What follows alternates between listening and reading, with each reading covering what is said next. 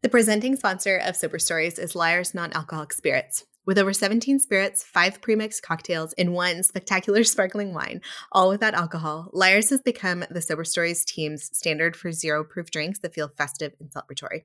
I've got our community and ops lead, Callie, here today. Callie, I know you're taking a break from alcohol right now. Oh, yeah, I am. I'll tell you what, I just got to the point where no matter how much I drank, no matter what it was, I would wake up the next day with a headache, and I'm not about that life. I just can't do it anymore. We're too busy. We are too busy. And I know when you first cut out alcohol, it can feel like there's pretty much just sparkling water to drink. Yeah. Oh my gosh. Yeah. It's like sparkling water or like soda water with bitters. I would put money on the fact that Lyre's is going to help you recreate all your old standards. Tell me what you're missing. Ooh, okay. All right. So like summer's coming up, right? I am so ready for that sun. And I am so ready to sit out on the deck, soak in that little vitamin D, and drink a Paloma. Oh, yes. We have the ruby red grapefruit here, so it like makes your Paloma so much better. But Lyre's got you. Go for the agave blanco. It's one of their 2 tequila alternatives. Oh, that's dope that they have 2 alternatives as well. Yeah. Oh my gosh. What else? Oh, like a gin and tonic, you know, when you're just like hitting up a dive bar or something with your buds, being able to just drink a gin and tonic easy. Everyone knows how to make them, you know? I mean, I can't remember the last time I was in a dive bar, but yeah, sure, we'll go with it. That's fair. I like cool. Yeah. Okay. I don't remember the last dive bar I was in, but we've got you covered still. We have 2 different gin alternatives. They have the pink London spirit or the dry London spirit. So if you want a little pink gin and tonic, we got you. Oh, you know that. I love an aesthetic moment. Aesthetic. Okay. What else? Oh, you know what? I also have been out here just like, I love a mojito as well. Get that like nice herby that like just so mint forward. Mint forward. Yeah. I'm going to put that as my tagline in my bio. Mint forward. Just sassing a little mint forward. Yeah. But we've got you. Lyre's has a white cane spirit. It's got this great little monkey on the bottle because all of their bottles have like the animal of the place where they came from. So yeah, they got you. Lyre's is into recreating well as many non-alcoholic spirits as possible. So Callie and anyone listening to this, head over to lyres.com and use code SoberStories1010. That's the number 10, the word 10 for 10% off your purchase. Lyre's gives you the freedom to drink your way, to not just provide an alternative to those who don't wish to imbibe alcohol, but to ensure that everyone, like Callie, can enjoy the mirth and the merriment of a soiree or shindig. Welcome to Sober Stories, a podcast dedicated to the power and change that can come from really, really great storytelling. We believe that stories are a massively transformational medium. When we can see ourselves in someone's story, when we share our own story, that's when the magic happens. Here, we tell stories of folks all across the sober spectrum with hope, honesty, inspiration, and probably a few sparkling water jokes. I'm your host, Beth Bowen, and it's a huge honor to be chief story steward around here. With our guests, we pull back the curtain on the good, the bad, and sometimes the downright ugly of what it looks like to ditch the booze, changing the world one podcast episode at a time. Y'all ready? In honor of Pride Month this June, we're bringing you a month's worth of sober stories highlighting the beautiful spectrum of folks in the LGBTQIA+ community. The data tells us that this community experiences higher rates of mental health and substance use challenges. According to the National Survey on Drug Use and Health conducted by the Substance Abuse and Mental Health Services Administration, compared to those who identify as heterosexual, those who identify as gay or lesbian are 2 times more likely to experience substance use disorder. Those who identify as bisexual are 3 times more likely to experience substance use disorder. And those who are unsure how to identify their sexual identity are 5 times more likely to experience substance use disorder. And we know that the increase in alcohol use during the pandemic has also disproportionately impacted the LGBTQIA+ community, a 32% increase versus the 14% increase in the U.S. population at large. Though we know the data, the way alcohol impacts this vibrant community, we choose to celebrate this month. The diversity, the beauty, and the really, really good storytelling. Join us in celebrating Pride this month and every month, and let's tell good stories. Hey, Sober Stories family. Welcome back to another episode of our show. I think our team just about died when we got confirmation that our next guest would be joining us on the podcast. Any of you Drag Race fans out there are in for a treat today. I had the complete joy of interviewing Ed Popil, stage name Mrs. Kasha Davis, of RuPaul Drag Race's Season 7. Known for her tagline, "There's always time for a cocktail," Mrs. Davis is a 60s queen of the cul-de-sac and now celebrates nearly 7 years of sobriety. Offstage, Ed shares a happy home with his husband of 20 years, Steve, a.k.a. Mr. Davis, their dog Max, and their kids. And in exciting news, the life of Ed and Mrs. Kasha Davis is featured in a new documentary out now called Workhorse Queen. Ed and I had some really wonderful conversations, especially about the way alcohol was threaded throughout his youth, his coming out years, and the years before MKD hit it big. After you give today's episode a listen, tag Mrs. Kasha Davis and let us know what your biggest takeaway was. Here we go. All right, Sober Stories family, I am so excited to welcome Ed Popil, also known as Mrs. Kasha Davis. Ed, thank you so much for joining us here on Sober Stories. Thank you. I'm so grateful to be here. This is wonderful. Beautiful. Well, we always kind of start off the podcast with just kind of an introduction of who you are, what you do. Obviously, we have an idea of what you do, but who you do life with, any of the high notes for our audience who is not familiar with you. Sure. Well, as you mentioned, my name is Ed Popil, and I am 51 years old. I am approaching, God willing, one day at a time, 7 years sober on July 13th of this summer. Thank you. And it's just been an absolute rebirth and re-journey and refocus and reclarification of life on every aspect. And I grew up in Scranton, Pennsylvania, and I moved to Rochester after a divorce from my ex-wife at the time, came out, found a new life, and ended up finding the man of my dreams. I have two wonderful stepchildren who are now early 30s, late 20s. One's getting married. Oh my goodness! And I work as a drag queen full time. I worked in a career for 18 years, working for Dial America, a call center, and I was the center manager. And I had a wonderful career there. It was killing me. It was time for me to follow my heart and follow my gut and do what I love, which is to perform. So that's what I'm doing now. And I credit much of that to the journey of sobriety to help me to really be in gratitude and in the moment where I just wasn't before. So that's a quick synopsis, but I'm sure we'll talk more. So that's the gist. I love the gist. I love the high notes for folks who are unfamiliar with you. But since you mentioned it, let's dive in. Tell us about you and alcohol and the journey to become this sober version of who you are now and kind of what that looked like for you. Yeah. Well, as I mentioned, I grew up in Scranton, Pennsylvania. I grew up in the 70s and 80s. And ever since I was little, it was, Eddie's lighting the loafers. He's a fancy fella. He's a fairy. And eventually words like, he's a fag.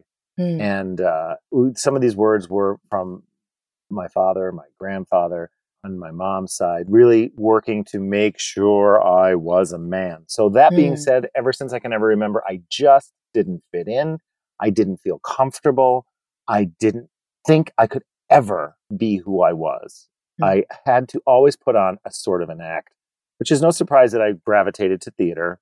And I didn't really start drinking early on in high school, or once. I think there was one time we stole a bottle of wine, and there was like 8 of us thought we got drunk. Which is probably not right? Probably not even possible. And then and of course I got into my early 20s in college, and it really wasn't until my marriage, and I realized, when I married my high school sweetheart, and I attempted to come out to her a few times, and she said things like, "Oh, you're just European. We'll deal with it." Oh, well, okay. What does that even mean? Well, we just didn't know what we didn't know. And I stayed in this marriage. And so we both found our way out at one point or another. But the bottom line is I did find alcohol. I found Tanqueray specifically. And the first DUI I had was on the day that my divorce was mentioned, put in the newspaper. And again, it was this life of I had to be in the closet. And so I was so ashamed, and it was another a level of exposure. And my father got me out of it. It was U.S. Marshal, and I got some kind of slap on the wrist. And and everyone in the family was like, "Well, of course Eddie drinks a lot. It's because he got a divorce." Fast forward, I come out. My parents said things like, "You're not gay. You're divorced. You just got divorced. You're sad from being divorced." And I was like, "No, I'm gay." So my parents disowned me. I spent this, it was true. It was true. If I was to be myself, I was to be hated. And that was what I was seeing. And so I went and I found Rochester because of my career at the time. And I got into the nightlife. And one thing after another, it was work long days and drink all night, almost 7 days a week. And so this just continued, and it became who I surrounded myself with, how I identified in the LGBTQ plus community. And I even, as I go forward into my drag career, I portrayed a boozy housewife, and her catchphrase was, "There's always time for a cocktail." And it was I was going to ask about that. Yeah. And it was funny, and it worked, and it was a part of who I was. And my husband would get upset sometimes, but it just seems like I was able to manage it. I knew since the first sip of alcohol that I was an alcoholic because it changed. It freed me. It gave me some freedom inside. The anxiety went away. But the fact of the matter was I was not managing anything. So fast forward to my second DUI. At that point, we had a friend who had been injured. We were doing a fundraiser. I got my second DUI. And of course, who wouldn't drink? Your friend got injured. You were doing a fundraiser. You were doing a wonderful thing for someone. And we brushed it under the rug. Well, I get cast on RuPaul's Drag Race, and superstardom is in my head. I'm going to be a celebrity, right? This is what I've wanted since I was a kid. Well, there I was sitting at home, and I wasn't getting bookings. This airs on television, and my husband and I made a decision for me to leave my full-time career. I went from a very, very healthy salary and a 401k and all that jazz to $0 coming in. What did I do to myself, to my family? Again, self-doubt, comparison, insecurity, anxiety. Right.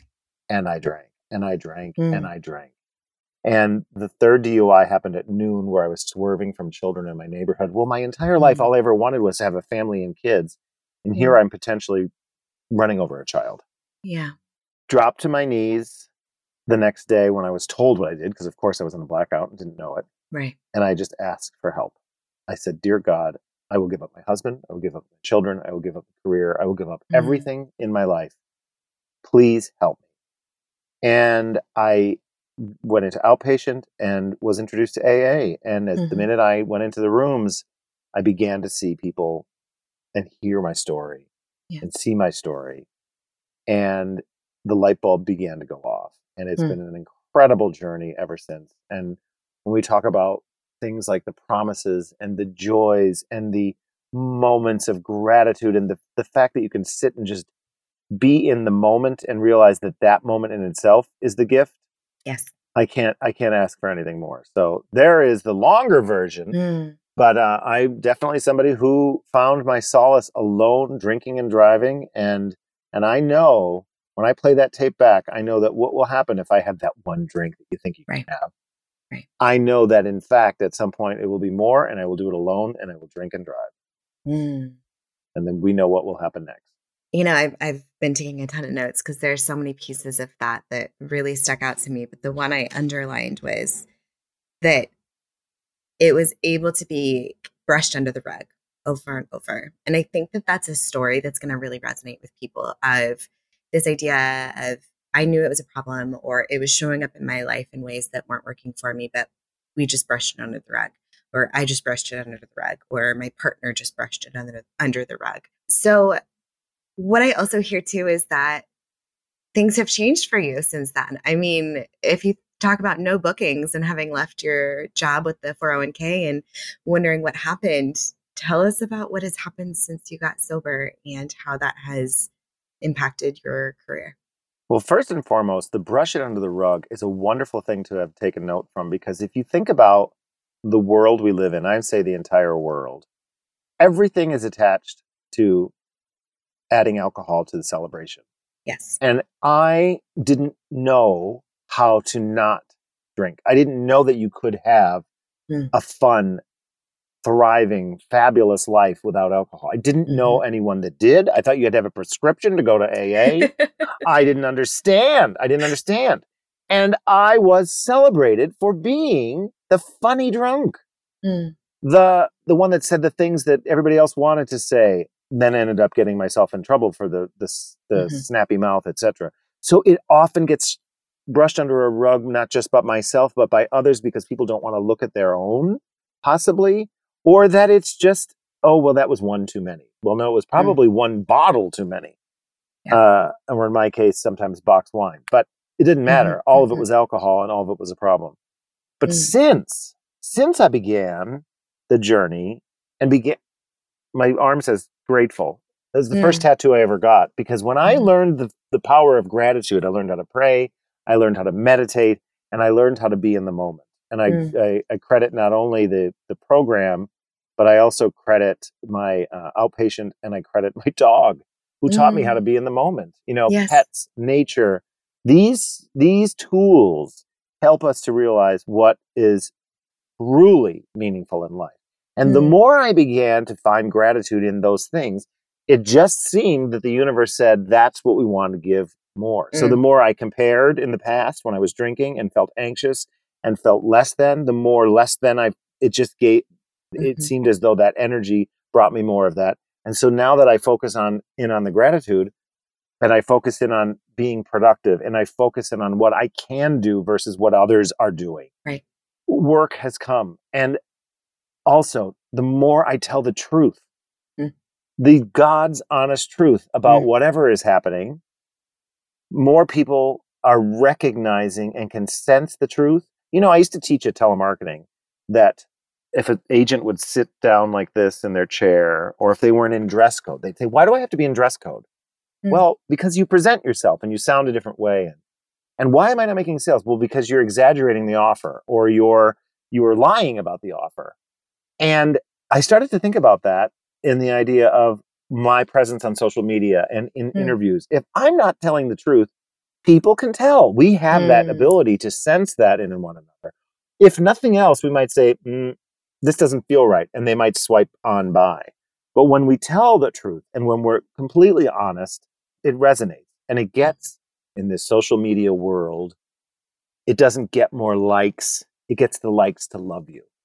And when that happens, more opportunities become present. And opportunities like this. I have a tendency to say yes to pretty much as much as I possibly can. I don't want to say everything, but I try to say yes to as much as possible, because I just don't know who's listening. And as you mentioned earlier, who it may resonate with, to help them, and in turn find ways that could help me. So I have been, every year since putting down the drink, gotten busier and busier and more rewarding work that I didn't even realize I wanted to do.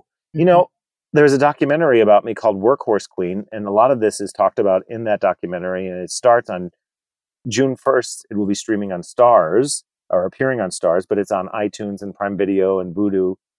But that opened up the idea of telling the truth.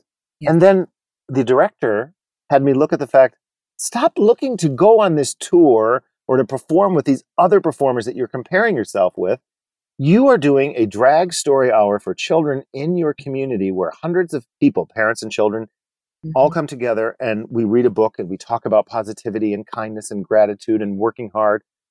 And so she was saying, you know, focus where your feet are. And again, that ties back to so much of my recovery journey, where I was looking outward, but it was right here. Yes. And we're negotiating with PBS right now to bring this 4 episodes that we've produced of a children's television show to PBS. So again, it was right at my fingertips, right at my feet, but I was looking elsewhere and comparing, and instead of being grateful and realizing that it was right around me.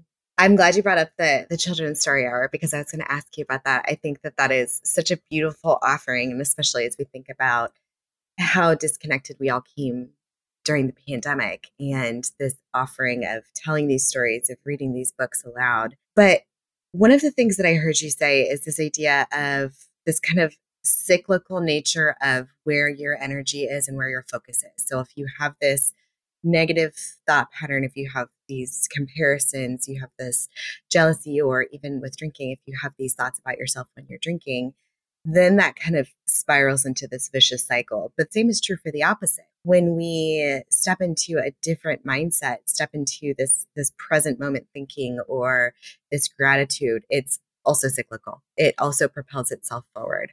So if you could summarize the change that you've experienced in who you were when you were drinking versus who you are now, what would you say the biggest takeaway has been? Well, I think that I refilled my toolbox. I always felt as somebody who was productive, I had a toolbox, and that toolbox included alcohol, right? It was obvious. It was alcohol, whether it was celebrating or it was a scary time, an anxious time, a stressful time. The solution was alcohol. And also jogging or working out. But it was never prayer or meditation. Very rarely. I had a good upbringing in that respect, but it just really was just, I assumed that my higher power, God, would always be there. I didn't realize I needed to foster that relationship or needed to just participate in that relationship. I just figured, yeah, I know who God is, or I know who my higher power is. And I'm very spiritual. I get it. But I started to look at what I had been learning with regard to the toolbox. And I think in early sobriety, there's so many things thrown at you and just the idea of just stopping is hard enough. And when people start talking about the toolbox, it was overwhelming because I just didn't necessarily understand. But gratitude hit me first, and I began journaling like crazy and just writing down. The minute I started to feel off, I would write a gratitude list. But then I began to understand that to share how you're feeling, to specifically speak with another alcoholic or addict. And then I began to realize the power of meetings, that we are all connected. You know, you mentioned how story time is needed because during the pandemic, it was a way to connect. And people are, even though we have so much technology, people are begging for that connection one way or another. And we think that we're so separate with maybe thoughts, ideas, or politics, or et cetera, et cetera. But truly, we are always connected. And I have learned that I need to foster that connection. I need to participate in that connection. And these tools include, back to the exercise, but getting out into nature and just breathing the fresh air and putting down your technology for certain periods of time. So finding those tools was life-saving. And that tool, one of my favorite tools, I joke when I'm in meetings, is the Serenity Prayer, because, you know, my go-to was not just alcohol. My go-to was just a half a Xanax, because that would just take that edge off that anxiety that I suffered from. So those were my tools, alcohol and Xanax. Well, guess who can't keep track once you start having too much? Any of us. And so you don't realize how many halves, etc. And so it would take my anxiety away. Yeah, and I'd pass out. But now the Serenity Prayer, being a theater person, I can scream it. I can say it out loud. I can write it down. I can say it in funny ways to make myself laugh. It'll go away again. This too shall pass. So that anxiety will work just the same. Yeah. But as we learn, just not as fast. You know, sometimes, most times, things don't happen as quickly as we would like, but it will pass. And that is what I had learned, is that tool. And it's funny and it's frustrating, and I'll talk to myself through it, you know, as I'm saying it, but it has worked for me. And you can find any mantra, no matter whatever works for you. But a mantra like that is a self-soothing thing that isn't, a chemical or other substances that we put into our body that we feel as though we need. And yeah, they worked until they didn't. Yeah. I like this idea of taking something like the Serenity Prayer and using it differently. This idea of sometimes you want to scream it, and sometimes you want to say it in a British accent, and sometimes you want to say it in a serious tone, and using that to reflect your mood. But what you said about it doesn't work as fast is so key. I think that that's the really big thing that people miss when they first quit drinking, is like they want everything to work as fast as alcohol, and it's just not going to. And like on a chemistry level, on like a physiological level, we know that it's just not going to work that fast.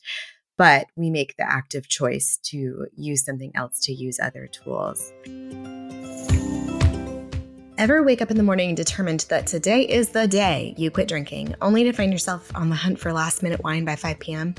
Not only is this such a common experience, it's actually really rooted in neuroscience and physiology, which is why I created The Booze Breakup, a program built to help you ditch alcohol in a way that feels good and actually sticks.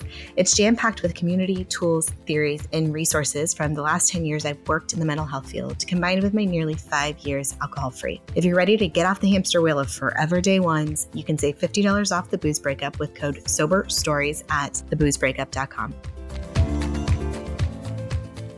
Talk to me about one of the things I wrote down before this interview was I was watching an interview with Mrs. Kasha Davis and Trixie Mattel, who I actually saw at ACL last year. Wonderful show. But you made the joke. I realized I was allergic to alcohol every time I broke out in handcuffs, or every time I drank, I broke out in handcuffs. And I know that this idea of alcohol and drinking was wrapped up in the identity of Mrs. Kasha Davis for a while. Your one woman show was called There's Always Time for a Cocktail. What has the evolution of Mrs. Kasha Davis's identity been in your own personal experience of sobriety? To this day, I get asked on our Cameo platform where we make videos for people, personalized videos, to say there's always time for a cocktail because it's a fun statement. And then I also get messages on Instagram where everybody shows me what they're drinking. So, you get, I got myself. Oh my gosh. But they'll be, and they'll send it to me. There's always time for a cocktail. And I said it and I celebrated it. And I was playing the part of the boozy housewife. And people would ask me, so now what are you going to say? Sarcastically, they would ask, what are you going to say now? There's always time for a mocktail? No. There's always time for kindness. I am going to continue to say that phrase for people, but not for myself. I don't need to, I'm not in a situation where I have, as I said earlier, I would have been willing to leave performing totally and not perform in certain venues with alcohol. But I realized, quickly that somehow I didn't look at it anymore. And if I just didn't look at it. When I walked into a club, the bar would light up when I was drinking. It would sparkle. It would call me over. And I don't know where it is now. I don't think of it. I'm there to perform. I'm there to communicate a story. I'm there hopefully to help people see the possibility that they have in their life if they happen to be struggling with something or know others that are struggling, and ways that we can help one another. So I find that Mrs. Kasha Davis has become more. She was always a housewife, but she's more motherly now. And she's just, as I mentioned earlier, she's open, she's honest, she tells the truth. She used to have a lot of time for a cocktail, but now she realized that's no longer the case. And she's willing to talk about it, but she's also, and she's willing to joke about it. And those jokes and those conversations, I've had more people after a show, they could have been drinking during the show. They may quietly come up and tell me how much time they have in on their sober journey, but others who said that I've inspired them to consider stopping or to consider making some changes, if nothing else. So again, back to the honesty, I think if I were to try to tell people what to do, well, that would be foolish because I would never listen to anybody that ever told me what to do. Right. But I can always be there to help if anyone asks, and I can just share my truth. Well, and it's so relatable. It's so, like you said, the honesty piece, it's something that somebody else can see themselves in. And that's really what we're doing here is sharing stories that somebody else can see themselves in. I also hear you say that the alcohol used to be the joy piece, but now when you walk into a club, it's the performance. Am I on? Oh, absolutely. Absolutely. When I first started performing, I went to school for theater. And I was told I couldn't make a career in theater, specifically by my father. He said, you have to have a backup plan. It's not a very unrealistic thing to say to your child, but I just heard you can't. I didn't necessarily realize that was good preparation to say that, you're probably going to have to do something else too. At any rate, I went into this career of the call center work, and I did find joy in it. Again, it was a way to help people. Many people that applied at the call center didn't have an education, didn't have a work history, and we were able to give them something to take and build a resume to go further. So that felt great. Mm. You know, I didn't really, and it was a very respectable call center in terms of what we were selling. It was very ethical. Call center work can be all over the board. Right. That being said, I wasn't able to perform, and I was dying inside. I knew ever since I was little, I was meant to be on a stage. I knew what it did for my soul, and I was denying it. And so the alcohol at one point was a way to calm that anxiety down. But then I found the drag performances, which at the time were for Drag Race, RuPaul's Drag Race. It was all in a nightclub, all starting at midnight. Right. Well, it's all about drinking and drugs at that point. Okay. So I would go and get either work for tips and drinks, or I'd get a low pay and tips and drinks. Well, I already had money. I didn't need to worry about, I had a career, and my husband had a career. So it was extra fun money to put back into drag, and I got all the free drinks. And so I was doing it for the drinks. And I'm driving home drunk every night, or at least tipsy. What am I doing? And so even at one point, my husband had said, like, we have jobs. Like, I can't do this. Well, I was able to go in at 11. I did 11 to 7. You know, I was the director. I could change my schedule. It was constant hangovers every day. And so I didn't drink at work the majority of my career. It was towards the end when I was doing both drag after RuPaul's Drag Race and this call center work. And my call center team, the employers were saying, you're going to have to not go on that cruise. You're going to have to not go on that tour. And I was struggling, like, how do I leave this job? Right. And I did it with the support of my husband. But that being said, I started to realize, well, what am I? Who am I? Who's Mrs. Kasha Davis without the alcohol? And then I began to realize I'm so much more. I can go on stage and I can remember what I'm doing. I can go on stage, and if I make a mistake, which we all do all the time, doing everything, I don't have to beat myself up if I missed a line or missed a lyric or didn't know the next performer's name, or, you know, I was telling my life story prior to getting sober, and I was forgetting my life story. How is that happening? I mean, this is, of course, I wasn't having any memory issues, medical memory issues. It was abuse of alcohol. And so I was having these blank spots on stage, which would cause panic. And so I began to remember more of my own story. And I was able to look at my story in different ways. I was able to laugh at myself. I was able to celebrate. I was able to cry on stage. And all of these things that were opened up because I removed the alcohol. I thought I needed it to tell the story or to even get in drag. And it was so wrong. Well, I think that our creativity opens up too when alcohol is removed. We think that there's this idea of like the tortured artist, and they always have drinking problems and drug problems. And there's this idea in the arts as a whole that like you'll be better, more creative, more productive, have better outcome if you're drinking. But I find every time I hear these people tell these stories, and everything expands when the alcohol is removed. It's like we've opened up this new part of our brain. There's a connection, again, back to my spirituality. I don't hear voices. I feel there's an intuitive feeling of, if I'm writing lyrics for a song, if I'm writing in terms of a show, if I'm on stage and I can't think of what next to say, if I stay calm, the next right thing comes. And the more I trust it, the stronger it will come. So I have written children's books after doing so many story times, but in learning what works in the books and how to do this. But again, that's the work. But then when I sit quiet and in a meditative type state, this idea comes and I trust it and I follow it. And if I follow it and I write it down, inevitably it's right. And here's the thing: when I go and work with the lyricist or my accompanist, they'll think, well, have you thought of this? And I'm not so defensive now that I'm like, you know what? You're right. I'm open to other people's ideas again, where I wasn't when I was drinking. I'd be like, no, I wrote this and it must be this way. Okay, ego. You know, I'm open to other people's suggestions and ideas, and I'm able to say, you know what? I'm wrong, or you may be right.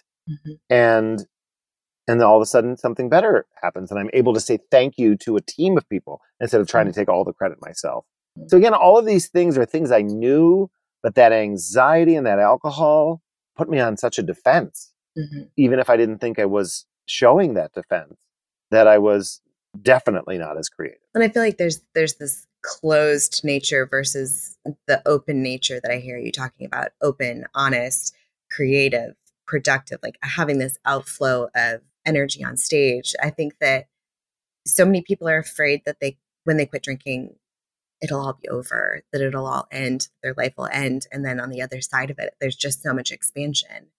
One of the things that I wanted to ask your thoughts on today, and as we are stepping into Pride Month and your documentary on June 1st, which I wrote down because I will be catching that, can you talk to us more about how your experience and then also how you see alcohol impacting the queer community at large? What are your thoughts on that? I mentioned earlier that I was disowned, and it's mentioned in Workhorse Queen. I came out to my parents, and my mother's response was dramatic. And, part of it was she was trying to make me laugh, but the other part, it was tears and yelling, and I'll never accept this. And my father's response was to get close to my face, in my eyes, and spit in my face and told me to get out of the house. Now, this man knew first.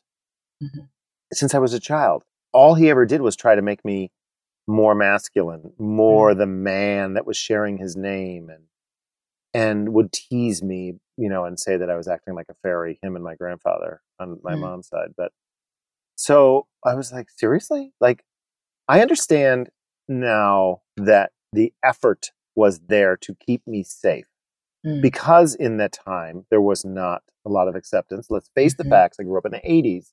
Yeah. We had the AIDS epidemic. People of ignorance thought gay meant die. Right. That was all there was. I mean, it was because of the fact that many gay men were dying.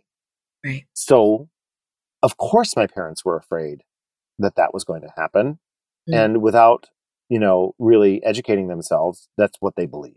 I mean, I literally remember my mother saying one time, I don't want you to go to the gym because you might get AIDS from the treadmill. What? That's ridiculous. And I, of course I knew enough to say that, but ugh. So God rest both of their souls. I know that they tried to keep me safe, but this is not an uncommon theme. The LGBTQ community constantly has to fight to just be. Some people will think, oh, we need to have straight pride, or we need to have everyone should celebrate. Yes, but you feel a level of hate. You feel you can't ever be yourself. There's a high level of anxiety. It's difficult to find your tribe. And if you do, you're most likely going to be bullied starting in school, which is why I am so passionate about giving something to parents and their youth early on to show that you are you, and that is wonderful. It should be celebrated.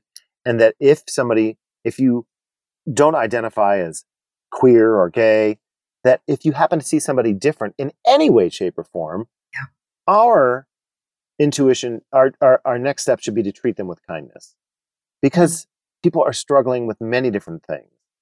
So unfortunately, the LGBTQ community celebrates alcohol because the place that we would go would be the nightclub. That was originally where I found my family. It was where I found my tribe. And so there aren't enough. There are more now. There are more places now. There's much more visibility. And every step of the way, more is being talked about.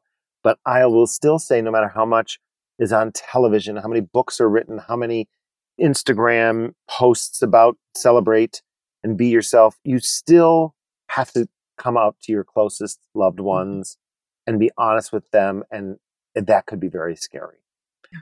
And so people turn to drugs and alcohol. And I don't necessarily think that I don't know whether things like that will get better, but things like this conversation, this podcast that you're doing, Sober Stories, sharing a solution will give anyone, no matter how they identify, some light at the end of the tunnel. Because as I mentioned earlier, I thought I needed I needed to get to the doctor and find out how I got this help with a slip. I didn't know that it was readily available everywhere. Needed a referral to the rooms, right? I needed a referral. I mean, I know that some people get to the rooms that way, but it just wasn't working. It wasn't happening for me. So, yeah. So I am grateful to have the opportunity to be a guest on a podcast like this and to be as open and honest in my journey with regard to the documentary. I'm not ashamed to ever talk about any of the things that I've gone through because there's a hope that it will help somebody else. Yes. Yeah. I am definitely breaking my own anonymity, but I believe that it helps. It helps. Yeah. The storytelling is so powerful. And so tell me about Pride Month, this idea of visibility, this idea of celebration, this idea of connection and community and being in this space. And as you said earlier about alcohol, not being anonymous and we can kind of bridge the gap between those two. What are you doing to celebrate this year? How are you celebrating Pride and doing so without alcohol? Well, I am excited to say that when I'm asked to do Pride celebrations, I'm often asked to do the family day, the story hour, the earlier show. I think in the character that I portray on stage, that's often the go-to, and I'm so thrilled to do that. And what I have noticed when I do story time is that some parents have come up to me, and the ones I'm, to be honest with you, most impressed with are the dads who say, "Thank you for showing me that there's a happy, healthy life beyond what I've seen." The Pride celebrations do indeed have a focus around, a festival and alcohol, and that is not unlike Christmas, St. Patrick's Day, and anything else that we celebrate. What we know is that alcohol somehow, some way has been attached to pretty much every celebration. So if we can be a sober story, if nothing else, a sober presence, I don't necessarily have to do you can do this today without alcohol versus just doing the event without alcohol. Being that example, people will notice, just like when they noticed when I used to think they didn't think I was an alcoholic. Duh. I was obviously an alcoholic. I can get not only my drinking and driving, but we can talk about a bazillion things that I did that I shouldn't have been doing, and so the finger was pointed then. So people will take note. Wow, Mrs. Kasha Davis was here all day and she was hosting the Pride event and she's sober. She hasn't had one drink. Or, she's on time. She's doing a great job. She's interacting with, and those are my goals when I do attend these, is to make sure that, I'm as professional as possible and interactive and grateful. And so those things get remembered. I was working on a project, a very, very big project. I'll leave it all nameless, but the bottom line is it was a big project. It was a big streaming network. And my cohorts at 11 a.m. were all other fellow performers, and they were drinking and drinking and drinking throughout the whole thing, which I thought to myself, well, this is interesting. It's not even hard. We're just sitting here. And the handler and the photographer all thanked me for not drinking. And they don't know whether they know or not that I'm sober. They just noticed that I wasn't acting like a fool. Right. Just because I have a name or I have a following.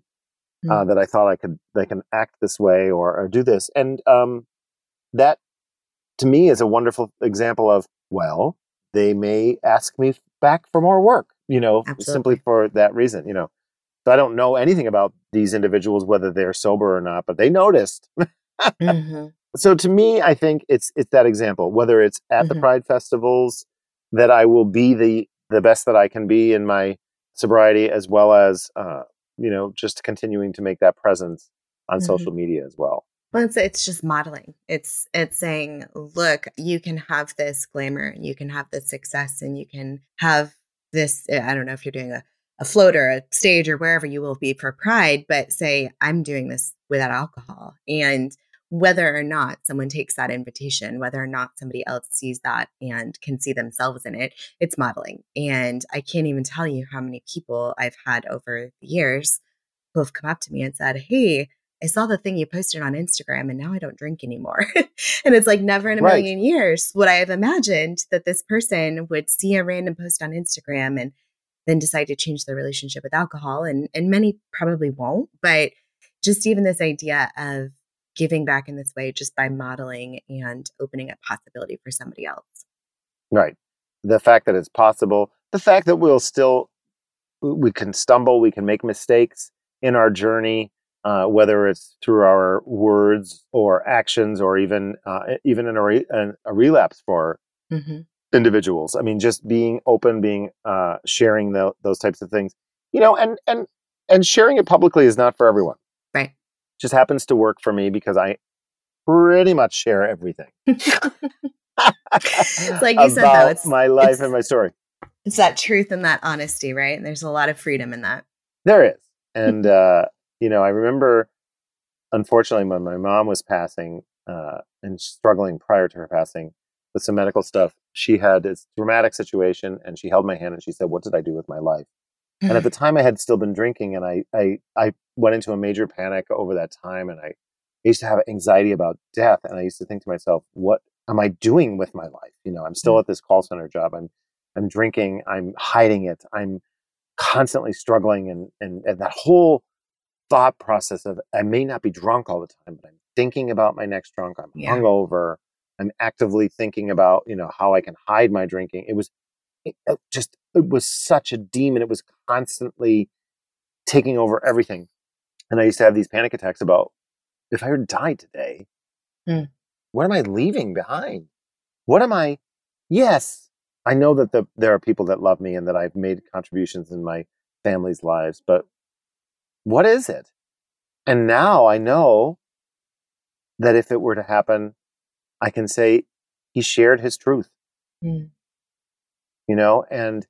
I get a little teary-eyed thinking about the people that will share with me how that truth has helped them. And there's no better payment or reward in this life. It doesn't come in the form of a monetary. They don't send me a check. Right. It's just the fact that I can be there for someone in a way that I didn't feel what was there for me. Whether it's with the children's stories, but also with this, telling the truth about my sober journey. The word I've heard throughout this conversation is kindness, and the gift of giving kindness, whether or not it's on purpose or not, just this idea of being kind, of showing kindness, of teaching children, of teaching others to be kind. That's like, I get kind of a little bit like, got the little prickles on my face thinking about like, what do we leave behind? But we leave behind kindness. Yes. So the last question I ask every interview, and I'll let you answer this as Ed or as Mrs. Kasha Davis. If your story, the story of you and alcohol, were to be written, and not in a kid's book, but if your story were to be written, what would it be titled and what kind of book would it be? There's always time for a cocktail until there isn't. There's always time for a cocktail until there isn't. Beautiful. I mean, that's it. I mean, because the phrase, first of all, the phrase is loved, and until there isn't. And let's talk about the both. But I don't know. That's what first came to my mind. I love it. And it's so funny. Yeah. When you think about answer as Ed or answer as Mrs. Kasha Davis, I've realized more and more that Ed is always present. It just so happens that when I'm dressed as Mrs. Kasha Davis, it's like Ed with an exclamation point. It's really like a little bit more exaggerated, but it's me, and it's a part of me that I'm so grateful. When I think about the sobriety journey, I've realized, there was a part at one point where I thought, am I trans? If I'm professionally dressing as this female character, and I am not. I identify as Ed, he, him, and when I'm dressed as Mrs. Kasha Davis, I'm she, her. But I started to think to myself, this is loving that little boy who happened to be a little bit more feminine, who happened to be a little bit more flamboyant. And Mrs. Kasha Davis is a celebration of all that is me. Little love note to the younger version of yourself. Yes. Beautiful. Well, thank you so much for your time, for your storytelling. I know that those who are not familiar with you and have not watched Drag Race are going to want to find you, connect with you, learn more about your story. So it sounds like you have your Workhorse Queen documentary coming out. Is it June 1st? June 1st on Stars, but you can also find it on Prime Video, iTunes, Google Play, and Vudu. Beautiful. And tell us about your children's books. So I've got 3 children's books that I've written, and the latest one is Has Anyone Said I Love You? And it is a story about loving yourself. And in the end, it talks about something that my mother taught me at a very young age. She would say, after you brush your teeth, you look into your own beautiful eyes and say, I love you, because when you love yourself, everything is possible. And it really works with sober stories. It works with following your dreams, and Workhorse Queen is about that as well. It's realizing that exactly who you are is who you're meant to be, and who is meant to be celebrated, and that you're never too old to dream. I love it. Well, thank you so much for your time and for sharing your story. If folks want to follow you on social media, how do they connect with you? Mrs. Kasha Davis. I think I'm the only one out there, but as far as I know, so you can find me on Instagram and TikTok and Twitter and Facebook and all that. Yeah. Well, Mr. Davis handles the TikTok because that was one too many for me. And I said, you know what? You're better at this. And sometimes he has me do things on there that I'm like, oh, goodness. Takes a village, right? Exactly. All right, Ed. Well, thank you so much for your time today and for giving us your story. Thank you. Thank you so much for listening to Sober Stories with me, Beth Bowen, and our guest, Ed Popil, a.k.a. Mrs. Kasha Davis. I left this interview with Ed better than I came. His kindness, his empathy, and his genuine desire to better the lives of the people he and Mrs. Kasha Davis meet is real and true. If you enjoyed this episode, it would mean the world to us if you took a second to rate and review Sober Stories wherever you get your podcasts. This helps us tell more stories, reach more people, change more lives, one good review at a time. And if you had a big aha moment from today's show, we'd love it if you shared it with us on social media. You can find us at We Are Sober Stories on most platforms. Tag us so we can hear your big takeaways, and you never know when we'll send a little thank you. I also want to thank our team here at Sober Stories. Alexis Archuleta on the mixing and podcast genius side, Callie Williams is our community engagement lead, Daniela Marty for our graphic design, and every single person who has a hand in what we are building. Until next week, my friends.